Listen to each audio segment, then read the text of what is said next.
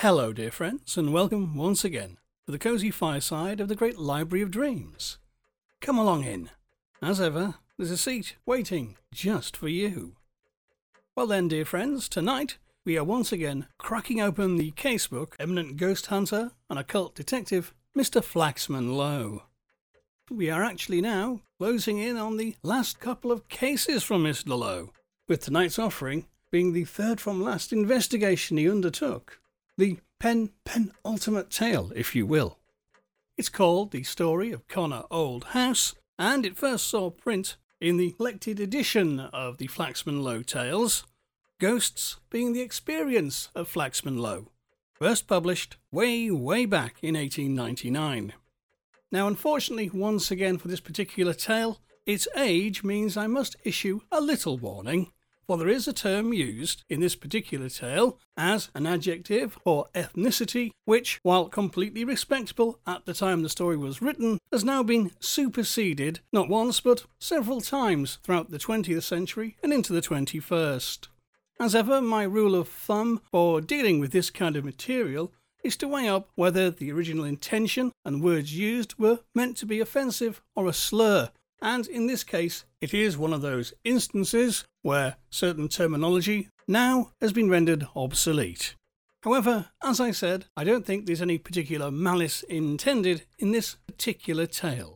However, forewarned is indeed forearmed, and, to my mind at least, a better option than tinkering with the text or censoring it. Anyhow, dear friends, I hope the dated language doesn't impair your enjoyment of this tale too much, which features a rather intriguing mystery, one that poses a great many questions and proves to be exceedingly taxing, even for the agile mind of Mr. Flaxman Lowe. So then, dear friends, if you'd like to fill your glasses and settle back in your armchairs, let's open the casebook once again.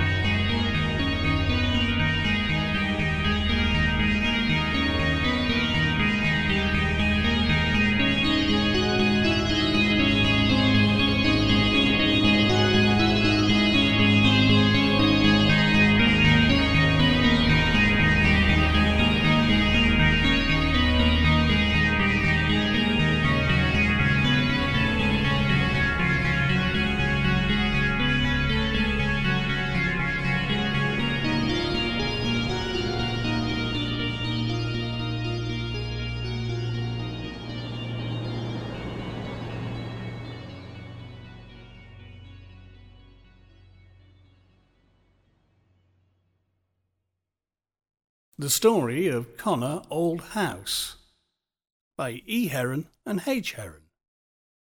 I hold, Mr. Flaxman Lowe, the eminent psychologist, was saying, that there are no other laws in what we term the realm of the supernatural, but those which are the projections or extensions of natural laws.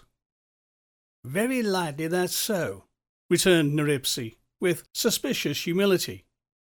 But all the same, Konnor Old House presents problems that won't work in with any natural laws I'm acquainted with.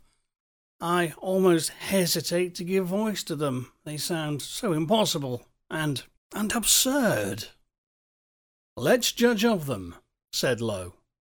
It's said, said Neripsey, standing up with his back to the fire, it is said that a shining man haunts the place. Also a light is frequently seen in the library. I've seen it myself of a night from here.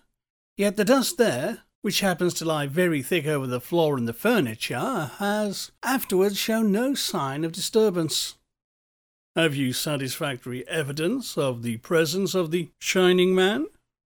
I think so, replied Neripsey shortly. I saw him myself the night before I wrote, asking you to come up to see me. I went into the house after dusk, and was on the stairs when I saw him. The tall figure of a man, absolutely white and shining. His back was towards me, but the sullen raised shoulders and sidelong head expressed a degree of sinister animosity that exceeded anything I have ever met with.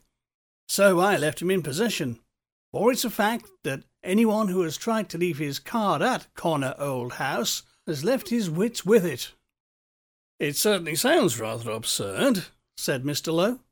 "But I suppose we have not heard all about it yet."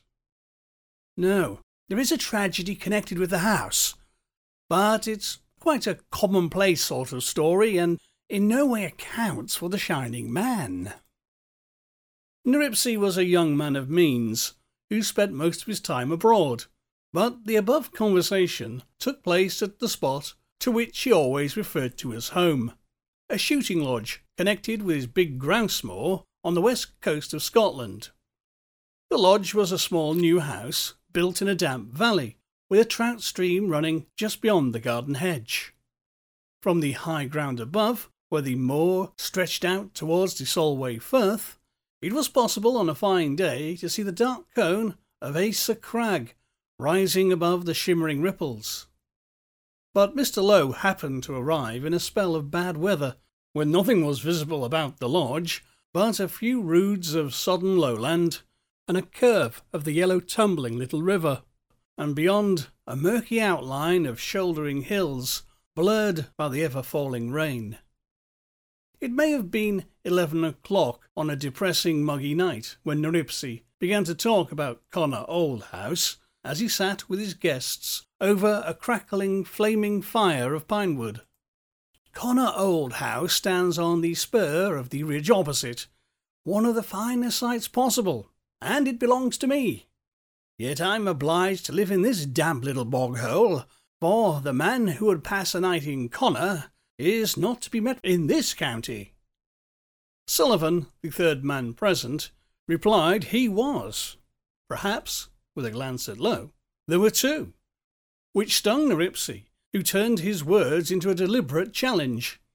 "Is it a bet?" asked Sullivan, rising. He was a tallish man, dark and clean-shaven, whose features were well known to the public in connection with the emerald green jersey of the Rugby International Football Team of Ireland. "Good night. If it is, it's a bet I'm going to win. In the morning, Neripsey, I'll trouble you for the difference." "The affair is much more in Lowe's line than in yours," said Neripsey. "But you're not really going?" "You may take it I am, though." "Don't be a fool, Jack. Lowe, tell him not to go. Tell him there are things no man ought to meddle with." He broke off. "There are things no man can meddle with," replied Sullivan, obstinately fixing his cap on his head, "and my backing out of this bet would stand in as one of them." Neripsey was strangely urgent. "Lowe, speak to him. You know." Flaxman Lowe saw that the big Irishman's one vanity had got up on its hind legs, and he also saw that Neripsey was very much in earnest. "Sullivan's big enough to take care of himself," he said, laughing. "At the same time, if he doesn't object, we might as well hear the story before he starts." Sullivan hesitated, then flung his cap into a corner. "That's so," he said. It was a warm night for the time of year, and they could hear through the open window the splashing downpour of the rain. "There is nothing so lonely as the drip of heavy rain," began Neripsey. "I always associated with Konnor Old House. The place has stood empty for 10 years or more, and this is the story they tell about it. It was last inhabited by a Sir James Mackian, who had been a merchant of sorts in Sierra Leone. When the baronetcy fell to him, he came to England and settled down in this place with a pretty daughter and a lot of servants, including a black man named Jake, whose life he was said to have saved in Africa. Everything went on well for nearly 2 years, when Sir James had occasion to go to Edinburgh for a few days. During his absence, his daughter was found dead in her bed, having taken an overdose of some sleeping draught. The shock proved too great for her father. He tried travelling, but on his return home, he fell into a settled melancholy and died some months later, a dumb imbecile at the asylum." "Well, I shan't object to meeting the girl, as she's so pretty," remarked Sullivan with a laugh. but there's not much in the story." "Of course," added Neripsey, "countryside gossip adds a good deal of colour to the plain facts of the case. It's said that terrible details connected with Miss Mackion's death were suppressed at the inquest, and people recollected afterwards that for months the girl had worn an unhappy, frightened look. It seemed she disliked the negro and had been heard to beg her father to send him away, but the old man would not listen to her." "What became of the negro in the end?" asked Flaxman Lowe. "In the end, Sir James kicked him out after a violent scene, in the course of which he appears to accuse Jake of having some hand in causing the girl's death. Jake swore he'd be revenged on him, but as a matter of fact, he left the place almost immediately, and has never been heard of since, which disposes of Jake. A short time after, the old man went mad. He was found lying on a couch in the library, a hopeless imbecile." Saying this, Neripsey went to the window and looked out into the rainy darkness. Konnor Old House stands on the ridge opposite, and a part of the building, including the library window, where the light is sometimes seen, is visible through the trees from here. There's no light there tonight, though." Sullivan laughed his big full laugh. "How about you, shining man? I hope we may have the luck to meet. I suspect some canny Scots tramp knows where to get a snug roost rent-free." "That may be so," replied Neripsey, with a slow patience. "I can only say that after seeing the light of a night, I have more than once gone up in the morning to have a look at the library, and never found the thick dust in the least disturbed." "Have you noticed if the light appears at regular intervals?" said Lowe. "No, it's there on and off. I generally see it in rainy weather." "What sort of people have gone crazy in Konnor Old House?" asked Sullivan. "One was a tramp. He must have lived pleasantly in the kitchen for days. Then he took to the library, which didn't agree with him apparently. He was found in a dying state lying upon Sir James's couch, with horrible black patches on his face. He was too far gone to speak, so nothing was gleaned from him. He probably had a dirty face, and having caught cold in the rain, went into Konnor Old House and died quietly there of pneumonia or something of the kind, just as you or I might have done, tucked up in our own little beds at home," commented Sullivan. "The last man to try his luck with the ghosts," went on Neripsey, without noticing the remark, "was a young fellow called Bowie, a nephew of Sir James. He was a student at Edinburgh University, and he wanted to clear up the mystery. I was not at home, but my factor allowed him to pass a night in the house. As he did not appear next day, they went to look for him. He was found lying on the couch, and he has not spoken a rational word since." "Sheer mere physical fright, acting upon an overwrought brain." Sullivan summed up the case scornfully. "And now I'm off. The rain has stopped, and I'll get up to the house before midnight. You may expect me at dawn to tell you what I've seen." "What do you intend to do when you get there?" asked Flaxman Lowe. "I'll pass the night on the ghostly couch, which I suppose I shall find in the library. Take my word for it, madness is in Sir James's family. Father and daughter and nephew all gave proof of it in different ways. The tramp, who was perhaps in there for a couple of days, died a natural death. It only needs a healthy man to run the gauntlet and set all this foolish talk at rest." Neripsey was plainly much disturbed, though he made no further objection. But when Sullivan was gone, he moved restlessly about the room, looking out the window from time to time. Suddenly, he spoke. "There it is! The light I mentioned to you." Mr. Lowe went to the window. Away on the opposite ridge, a faint light glimmered out through the thick gloom. Then he glanced at his watch. "Rather over an hour since you started," he remarked. "Well now, Neripsey, if you'll be so good as to hand me Human Origins from the shelf behind you, I think we may settle down to wait for dawn. Sullivan's just the man to give a good account of himself, under most circumstances." "Heaven send there be no black side to this business," said Neripsey. Course, I was a fool to say what I did about the old house, but nobody except an ass like Jack would think I meant it. Wish the night was well over. That light is due to go out in 2 hours anyway. Even to Mr. Lowe, the night seemed unbearably long. But at the first streak of dawn, he tossed his book on the sofa, stretched himself and said, "We may as well be moving. Let's go see what Sullivan is doing." The rain began to fall again, and was coming down in close straight lines as the two men drove up the avenue to Konnor Old House. As they ascended, the trees grew thicker on the banks of the cutting, which led them in curves to the terrace on which stood the house. Although it was a modern red brick building, rather picturesque with its gables and sharply pitched overhanging roofs, it looked desolate and forbidding enough in the grey daybreak. To the left lay lawns and gardens. To the right, the cliff fell away steeply to where the burn roared in spate some 300 feet below. They drove round to the empty stables, and then hurried back to the house on foot by a path that debouched directly under the library window. Neripsey stopped under it and shouted, "Hello, Jack! Where are you?" But no answer came, and they went on to the hall door. The gloom of the wet dawning and the heavy smell of stagnant air filled the big hall as they looked round at its dreary emptiness. The silence within the house itself was oppressive. Again Neripsey shouted, and the noise echoed harshly through the passages, jarring on the stillness. Then he led the way to the library at a run.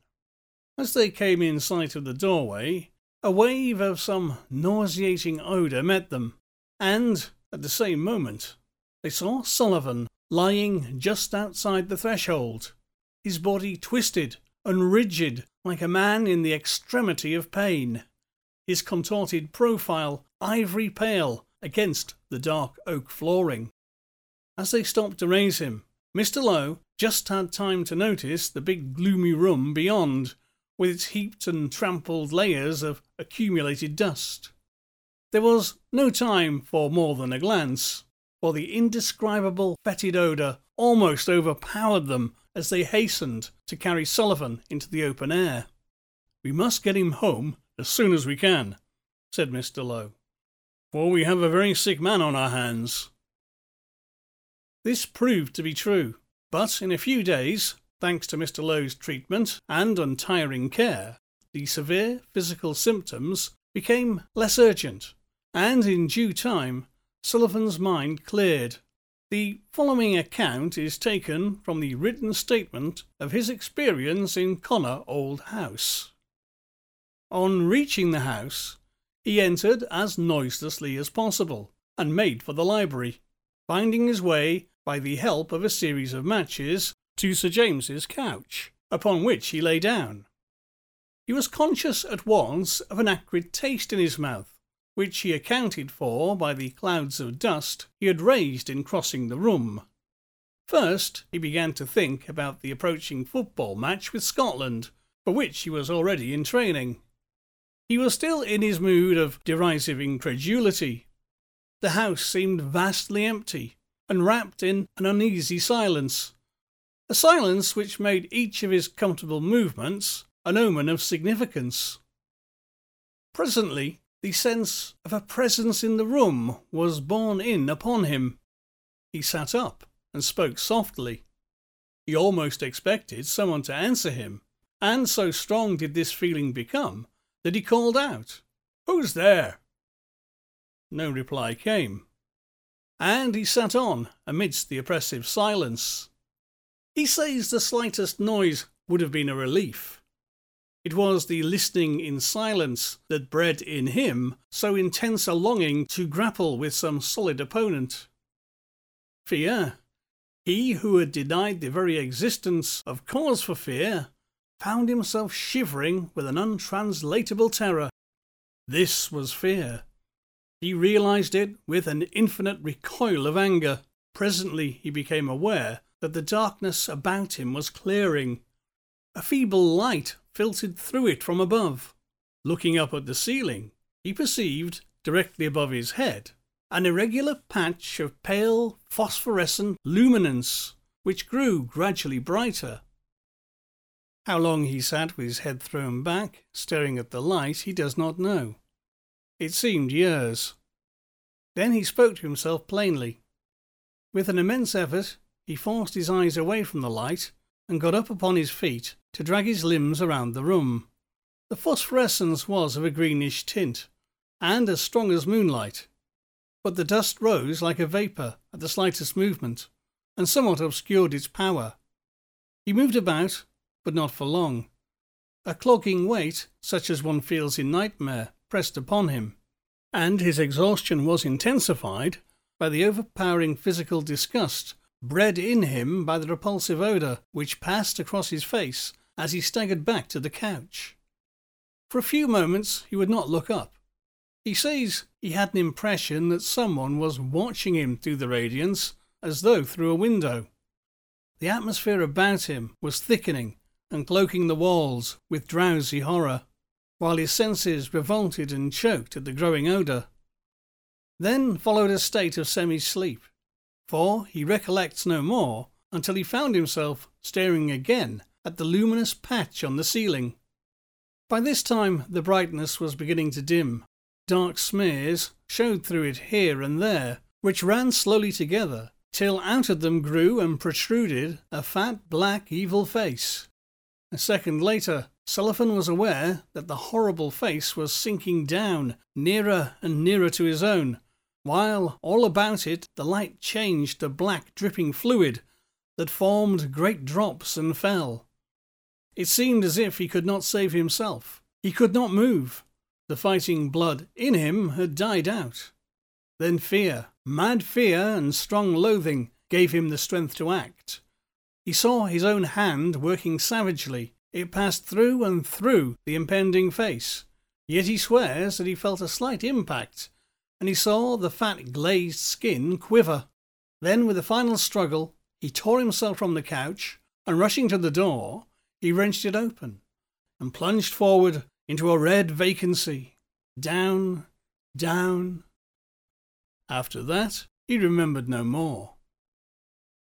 While Sullivan still lay ill and unable to give account of himself or what had happened at Konnor Low House, Mr. Flaxman Low expressed his intention of paying a visit to the asylum for the purpose of seeing young Bowie. But on arrival at the asylum, he found that Bowie had died during the previous night.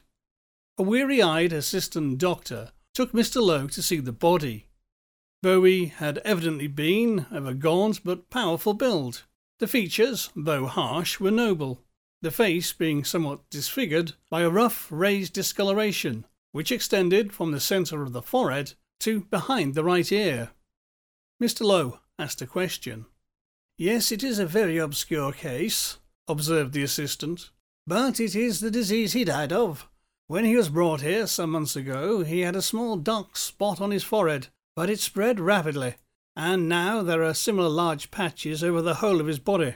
I take it to be of a cancerous character, likely to occur in a scrofulous subject after a shock and severe mental strain, such as Bowie chose to subject himself to by passing a night in Konnor Old House. The first result of the shock was the imbecility. An increasing lethargic condition of the body supervened, and finally coma." While the doctor was speaking, Mr. Low bent over the dead man and closely examined the mark upon the face. "This mark appears to be the result of a fungoid growth, perhaps akin to the Indian disease known as mycetoma," he said at length. "It may be so. The case is very obscure, but the disease, whatever we may call it, appears to be in Bowie's family, for I believe his uncle, Sir James Mackian, had precisely the same symptoms during his last illness. He also died in this institution, but that was before my time," replied the assistant. After a further examination of the body, Mr. Low took his leave, and during the following day or two was busily engaged in a spare empty room placed at his disposal by Neripsey. A deal table and a chair were all he required, Mr. Low explained, and to these he added a microscope, an apparatus for producing a moist heat, and the coat worn by Sullivan on the night of his adventure. At the end of the third day, as Sullivan was already on the road to recovery, Mr. Lowe, accompanied by Neripsey, paid a second visit to Konnor Old House, during which Lowe mentioned some of his conclusions about the strange events which had occurred there. It will be an easy task to compare Mr. Flaxman Lowe's theory with the experience detailed by Sullivan, and with the one or two subsequent discoveries that added something like confirmation to his conclusions. Mr. Lowe and his host drove up as on the previous occasion, and stabled the horse as before. The day was dry but grey, and the time the early afternoon. As they ascended the path leading to the house, Mr. Lowe remarked, after gazing up for a few seconds at the library window, "That room has the air of being occupied." "Why, what makes you think so?" asked Neripsey nervously. "It's hard to say, but it produces that impression." Neripsey shook his head despondently. "I've always noticed it myself," he returned. "I wish Sullivan were all right again, and able to tell us what he saw in there. Whatever it was has nearly cost him his life. I don't suppose we shall ever know anything more definite about the matter." "I fancy I can tell you," replied Lowe. "But let us get into the library and see what it looks like before we enter the subject any further. By the way, I should advise you to tie your handkerchief over your mouth and nose before we go into the room." Neripsey, upon whom the events of the last few days had had a very strong effect, was in a state of scarcely controllable excitement. "What do you mean, Lowe? You can't have any idea?" "Yes, I believe the dust in that house to be simply poisonous. Sullivan inhaled any amount of it, hence his condition." The same suggestion of loneliness and stagnation hung about the house as they passed through the hall and entered the library. They halted at the door and looked in. The amount of greenish dust in the room was extraordinary. It lay in little drifts and mounds over the floor, but most abundantly just about the couch. Immediately above this spot, they perceived on the ceiling a long discoloured stain. Neripsey pointed to it. "Do you see that? It is a blood stain, and, I give you my word, it grows larger and larger every year." He finished the sentence in a low voice and shuddered. "Ah, so I should have expected," observed Flaxman Lowe, who was looking at the stained ceiling with much interest. "That, of course, explains everything." "Lowe, tell me what you mean. A blood stain that grows year by year explains everything?" Neripsey broke off and pointed to the couch. "Look there! A cat's been walking over that sofa." Mr. Lowe put his hand on his friend's shoulder and smiled. "My dear fellow, that stain on the ceiling is simply a patch of mould and fungi. Now, come in carefully without raising the dust, and let us examine the cat's footsteps, as you call them." Neripsey advanced to the couch and considered the marks gravely. "They are not the footmarks of any animal. They are something much more unaccountable. They are raindrops. And why should raindrops be here in this perfectly watertight room, and even then only in one small part of it? You can't very well explain that, and you certainly can't have expected it." "Look round and follow my points," replied Mr. Lowe. "When we came to fetch Sullivan, I noticed the dust, which far exceeds the ordinary accumulation even in the most neglected places. You may also notice that it is of a greenish colour, and of extreme fineness. This dust is of the same nature as the powder you find in a puffball, and is composed of minute, sporulloid bodies. I found that Sullivan's coat was covered with this fine dust, and also about the collar and upper portions of the sleeve I found one or two gummy drops which correspond to these raindrops, as you call them. I naturally concluded from their position that they had fallen from above. From the dust, or rather spores, which I found on Sullivan's coat, I have since cultivated no fewer than 4 specimens of fungi, of which 3 belong to known African species, but the 4th, so far as I know, has never been described. But it approximates most closely one of the Phalaidae. But how about these raindrops, or whatever they are? I believe they drop from that horrible stain? They are drops from the stain, and are caused by the unnamed fungus I have just alluded to. It matures very rapidly, and absolutely decays as it matures, liquefying into a sort of dark mucilage full of spores which drips down and diffuses a most repulsive odour. In time the mucilage dries, leaving the dust of the spores. I don't know much about these things myself, replied Neripsi dubiously, but it strikes me you know more than enough. But look here, how about the light? You saw it last night yourself. It happens that the 3 species of African fungi possess well-known phosphorescent properties, which are manifested not only during decomposition, but also during the period of growth. The light is only visible from time to time. Probably climatic and atmospheric conditions only admit of occasional efflorescence. But, objected Neripsi, supposing it to be a case of poisoning by fungi, as you say, how is it that Sullivan, though exposed to precisely the same sources of danger as the others who have passed the night here, has escaped? He has been very ill, but his mind has already regained its balance, whereas in the 3 other cases the mind was wholly destroyed. Mr. Lowe looked very grave. My dear fellow, you are such an excitable and superstitious person that I hesitate to put your nerves to any further test. Oh, go on. I hesitate for 2 reasons. The one I have mentioned, and also because in my answer I must speak of curious and unpleasant things, some of which are proved facts, others only more or less well-founded assumptions. It is acknowledged that fungi exert an important influence in certain diseases, a few being directly attributable by fungi as a primary cause. It is also an historical fact that poisonous fungi have more than once been used to alter the fate of nations. From the evidence before us and the condition of Bowie's body, I conclude that the unknown fungus I have alluded to is of a singularly malignant nature, and acts through the skin upon the brain with terrible rapidity, afterwards gradually interpenetrating all the tissues of the body and eventually causing death. In Sullivan's case, luckily, the falling drops only touched his clothing, not his skin. But wait here a minute, Lowe. How did these fungi come here? And how can you rid the house of them? Upon my word, it is enough to make a man go off his head to hear about it. What are you going to do now? In the first place, we will go upstairs and examine the flooring just above that patch of stained ceiling.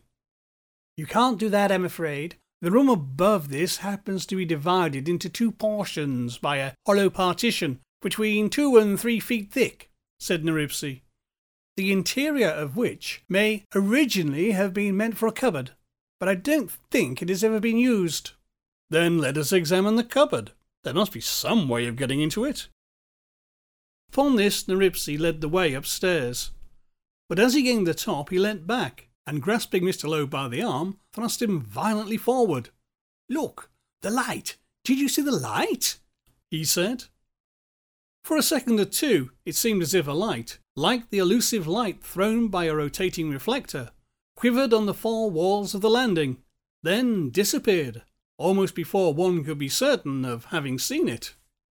Can you point out the precise spot where you saw the shining figure you told us of? Asked Lowe. Neripsi pointed to a dark corner of the landing. Just there, in front of that panel, between the 2 doors. Now I come to think of it, I fancy there is some means of opening the upper part of that panel. The idea was to ventilate the cupboard-like space I mentioned just now. Neripsi walked across the landing and felt round the panel, till he found a small metal knob. On turning this, the upper part of the panel fell back like a shutter, disclosing a narrow space of darkness beyond. Neripsi thrust his head into the opening and peered into the gloom, but immediately started back with a gasp. "The Shining Man!" he cried. "He's there!" Mr. Flaxman Lowe, hardly knowing what to expect, looked over his shoulder. Then, exerting his strength, pulled away some of the lower boarding. For within, at arm's length, stood a dimly shining figure, a tall man with his back toward them, leaning against the left of the partition, and shrouded from head to foot in faintly luminous white mould. The figure remained quite motionless, while they stared at it in surprise. Then Mr. Flaxman Lowe pulled on his glove, and, leaning forward, touched the man's head. A portion of the white mass came away in his fingers, the lower surface of which showed a bunch of frizzed negroid hair. "Good heavens, Lowe, what do you make of this?" asked Neripsi. "It must be the body of Jake. But what is this shining stuff?" Lowe stood under the wide skylight and examined what he held in his fingers. "Fungus," he said at last. "And it appears to have some property allied to the mouldy fungus which attacks the common housefly. Have you not seen them dead upon window panes, stiffly fixed upon their legs and covered with a white mould? Something of the same kind has taken place here." "But what had Jake to do with the fungus? And how did he come here?" "All that, of course, we can only surmise," replied Mr. Lowe. "There is little doubt that secrets of nature, hidden from us, are well known to various African tribes. It is possible that the Negro possessed some of these deadly spores, but how or why he made use of them are questions that can never be cleared up now." "But what was he doing here?" asked Neripsi. "As I said before, we can only guess the answer to that question. But I should suppose that the Negro made use of this cupboard as a place where he could be free from interruption. That he here cultivated the spores is proved by the condition of his body and of the ceiling immediately below. Such an occupation is by no means free from danger, especially in an airless and enclosed space such as this. It is evident that either by design or by accident he became infected by the fungus poison, which in time covered his whole body as you now see. The subject of obeah," Flaxman Lowe went on reflectively, "is one to the study of which I intend to devote myself at some future period. I have, indeed, already made some arrangements for an expedition in connection with the subject into the interior of Africa." "And how is the horrible thing to be got rid of? Nothing short of burning the place down would be of any radical use," remarked Neripsi. Lowe, who by this time was deeply engrossed in considering the strange facts with which he had just become acquainted, answered abstractedly, "I suppose not." Neripsi said no more, and the words were only recalled to Mr. Lowe's mind a day or two later, when he received by post a copy of the West Coast Advertiser. It was addressed in the handwriting of Neripsi, and the following extract was lightly scored. "Konnor Old House, the property of Thomas Neripsi, Esquire, of Konnor Lodge, was, we regret to say, destroyed by a fire last night. We are sorry to add that the loss to the owner will be considerable, as no insurance policy had been effected with regard to the property."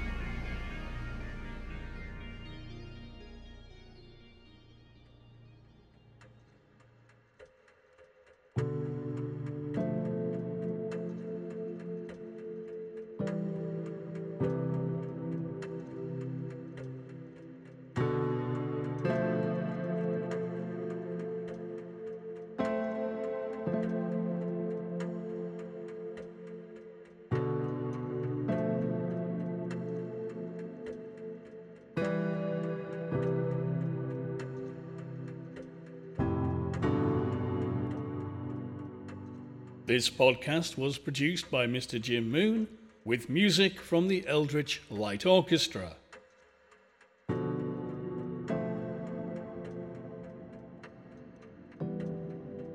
If you enjoyed this show, please consider leaving us a review or a rating so other people can find it. If you really like the show, consider buying us a coffee at coffee.com/hypnagoria or becoming a Patreon at patreon.com/hypnagoria, where subscribers can get exclusive new shows every month and access the Patreon's only podcasting vault. For more nonsense, call into our site hypnagoria.com, where you can find all manner of essays and articles on the weird and the wonderful, plus my other podcasts, plus links to YouTube and all the usual social media gubbins. This has been a Great Library of Dreams production.